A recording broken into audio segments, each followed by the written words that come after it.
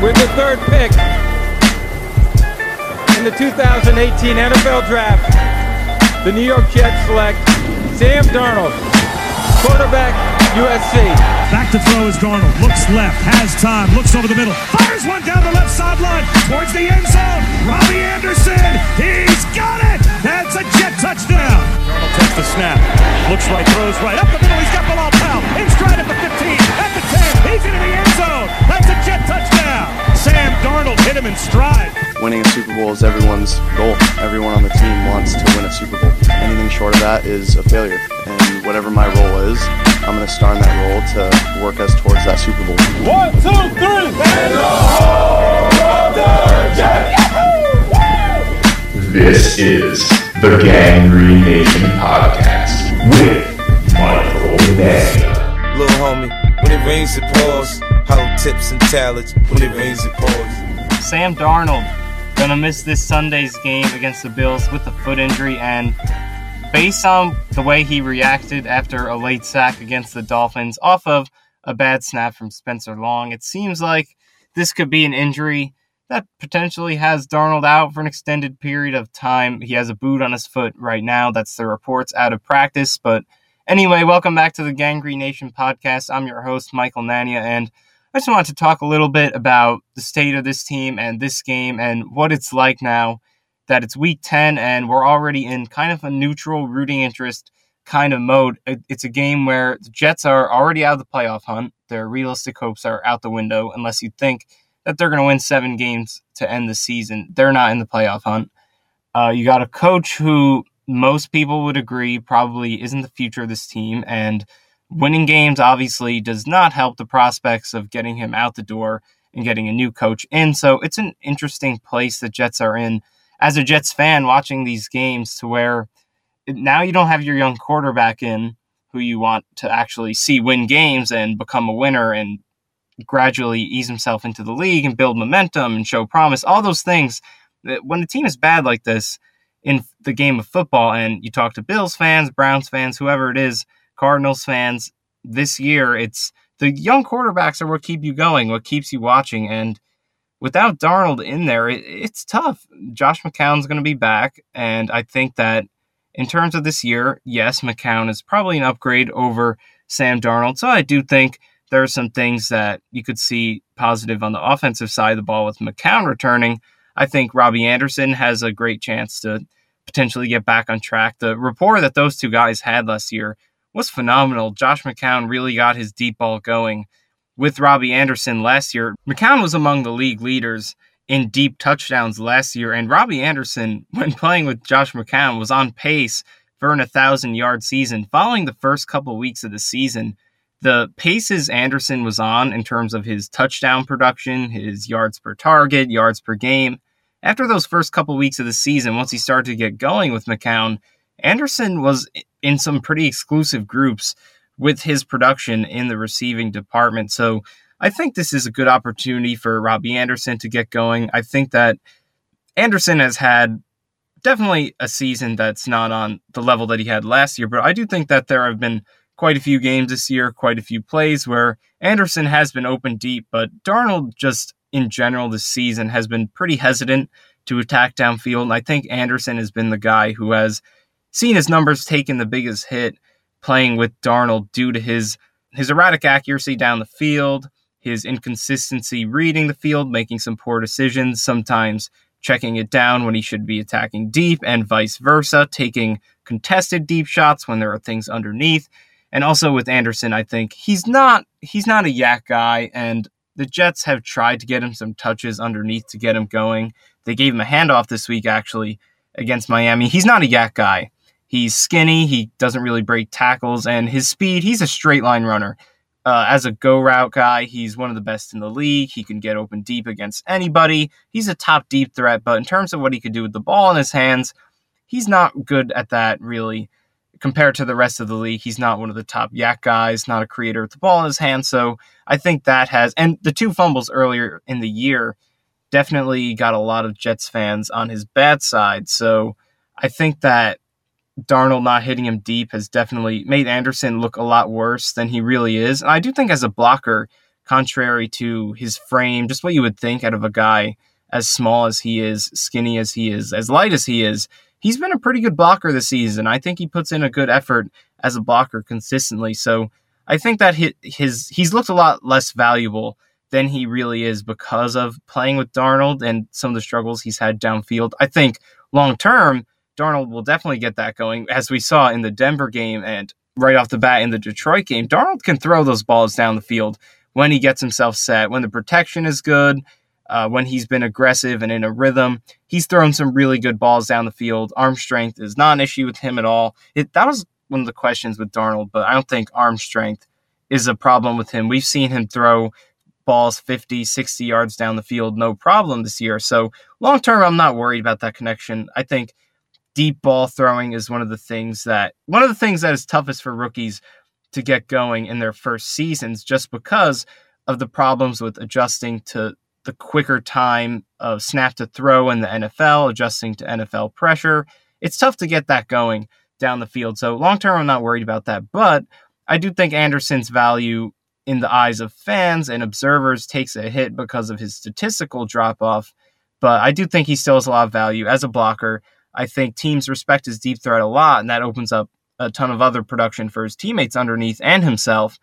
But I think with Josh McCown coming back, that there is an opportunity for Anderson to break out, get some confidence going, because I will say this about Anderson. I think that he is the kind of guy who, when he's not getting involved in the offense, you see kind of sag off of this effort a little bit. And that's not a positive thing at all. It's something that he has to improve with. But some guys are just like that. And I think Anderson is that kind of guy. So I think in this Miami game, like I said earlier, there have been some games this year, I think the Cleveland game, the Jacksonville game in particular, games where Anderson has been open deep. And also the first Miami game, Anderson had a pretty good job running routes, but didn't have the production to show for it. There have been games where Anderson has gotten himself open, but hasn't matched it with production because of Darnold. But I don't think this last Miami game in South Florida was one of those.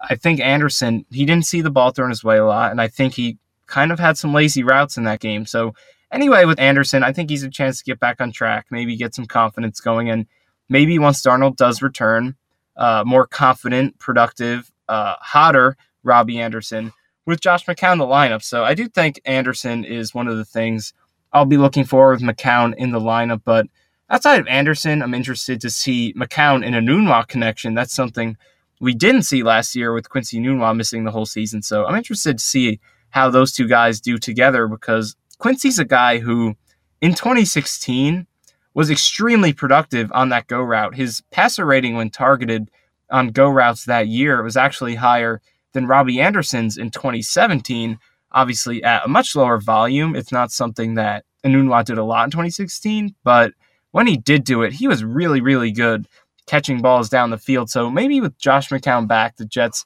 get a little more aggressive on offense, try to open it up, get their receivers to get some confidence going, especially Enunwa and Anderson. And I do think that Darnold being out and McCown coming back isn't really an excuse for the Jets to finally open things up per se, because I do think this last Dolphins game was probably the number one game in which I've been the most critical of the play calling. There were a ton of really questionable calls in terms of just not getting guys down the field. And Brian Baldinger, who does great breakdowns on Twitter at BaldyNFL, he does a ton of great breakdowns. He's really great and a lot of fun to watch his videos too. But he called out the Jets quite a bit with some of their play calling. There was a 2nd and 10 play where they had 5 wide, 5 guys ran 5-yard button hooks.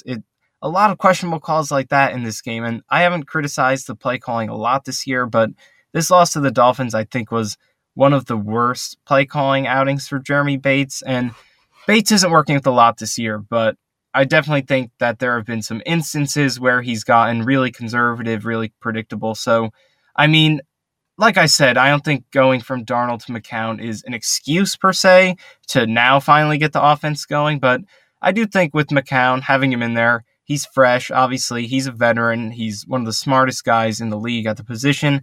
Having him out there, maybe we could see a more complete version of Bates' offense. So that's another thing I'll be looking for. And hopefully once Darnold does return, whatever they do with Josh McCown, if they do have success with McCown in the lineup, hopefully Bates can carry over some of those things to when Darnold returns. Before we wrap this up, just a few more things I want to talk about. Over the past couple days, I've released my weekly offensive line stats series and coverage stats series at Gangrene Nation, in which I go back and review the film and chart the coverage numbers and coverage for the Jets, individual yards, receptions, first downs, passer rating allowed for individual Jets, and also the offensive line, looking at pressures allowed, hits, sacks for not just the offensive line, but the running backs, receivers, tight ends as well. So I went back and looked over the Miami game, got my weekly editions out of those two series, and I'll start with the offensive line. Wasn't really a positive performance for them. Over 43 protection snaps.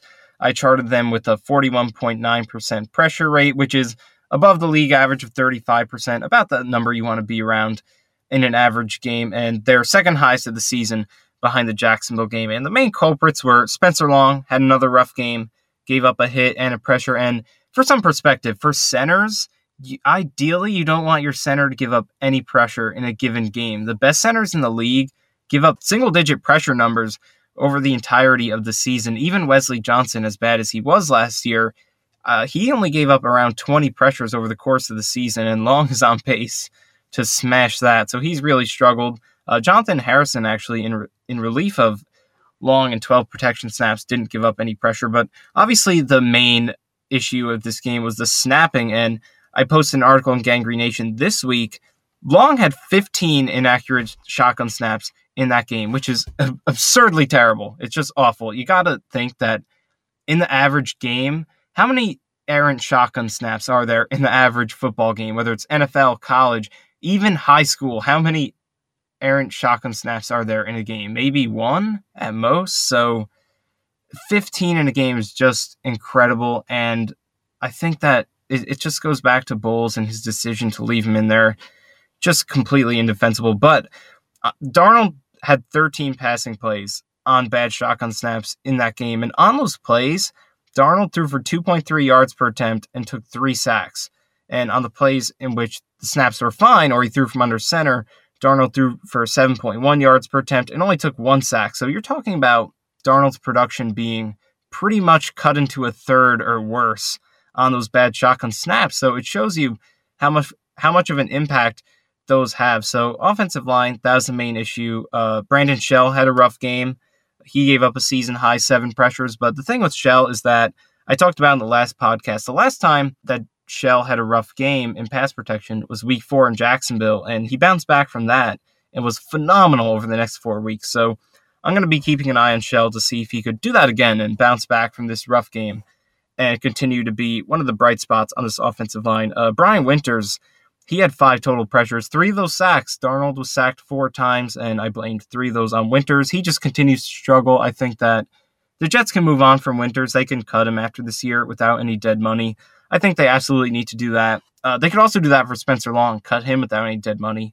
And James Carpenter is a free agent. So I think the Jets would be best served to move on from those 3 guys in the interior, restart at those 3 positions. And at left tackle, I think they should stick with Kelvin Beachum, not cut him. He's under contract. So stick with him and rebuild the interior. So looking at the coverage, it was a great performance from the Jets all around. They gave up only 3.7 net yards per pass attempt in this game, which was the lowest that they've allowed since their win over the Dolphins in London in 2015. And it was great across the board. Buster Skrine, 1 first down, 5 targets. Jamal Adams is 10 yards, no first downs on 3 targets. Darren Leaves only targeted once. He's phenomenal. So across the board, it was a great performance in coverage for the Jets. But to finish this one out, a quick podcast today. I just got to talk about Bowles a little bit. After the game on Monday, Bowles said that he was unaware of any injury with Darnold. And today, on Wednesday, the news comes out that he's in a boot. He's missing this game Sunday with a foot injury. And for the injury to be announced on Wednesday that he's going to miss the game, it's obviously pretty serious. And you look at some of the hits Darnold took in that game, it's not surprising at all. And it's actually kind of funny. I mentioned Brian Baldinger earlier. He called out the Jets for the way that they've treated Darnold, the way that they've protected him, the help that they've given him, and actually said that they're going to get him hurt. And it turns out that Darnold did get hurt. So, in fact, let's take a listen to what Brian Baldinger said regarding the Jets and their protection of Sam Darnold. Take a listen. You can't let this 21-year-old kid go on the road and take these hits. His helmet's off. Look at this. I mean, that's your future right there. It's 3rd and 8 in a 6-3 game. You're better off quick kicking than putting that kid in that position. Honestly. Like, I can't look at this. I know he didn't play great in the second half. But how much is it the team right here around him? For crying out loud. So there you go. It's just getting out of hand with Bowles.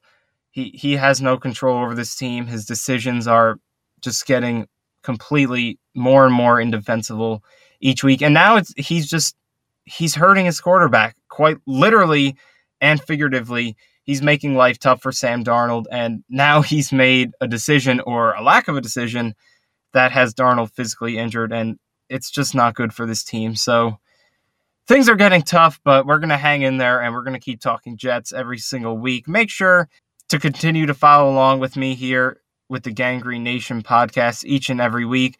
This is the Jet Life podcast, also debuted this week, part of the Gang Green Nation podcast network. Make sure to check that out. And of course, continue to follow along with me here at the Gang Green Nation podcast. Jets and Bills this Sunday. Try to hang in there. I guess if you don't want to watch it, I can't blame you at all, but I'll be back again to talk some more Jets at some point this week. Talk to you then. This has been the Gang Green Nation podcast. Make sure to follow Michael on Twitter at Michael_Nania and keep up with everything Jets at gangreennation.com. Look at this kid. Look at this kid. Come on. Help him. Help him. Stop.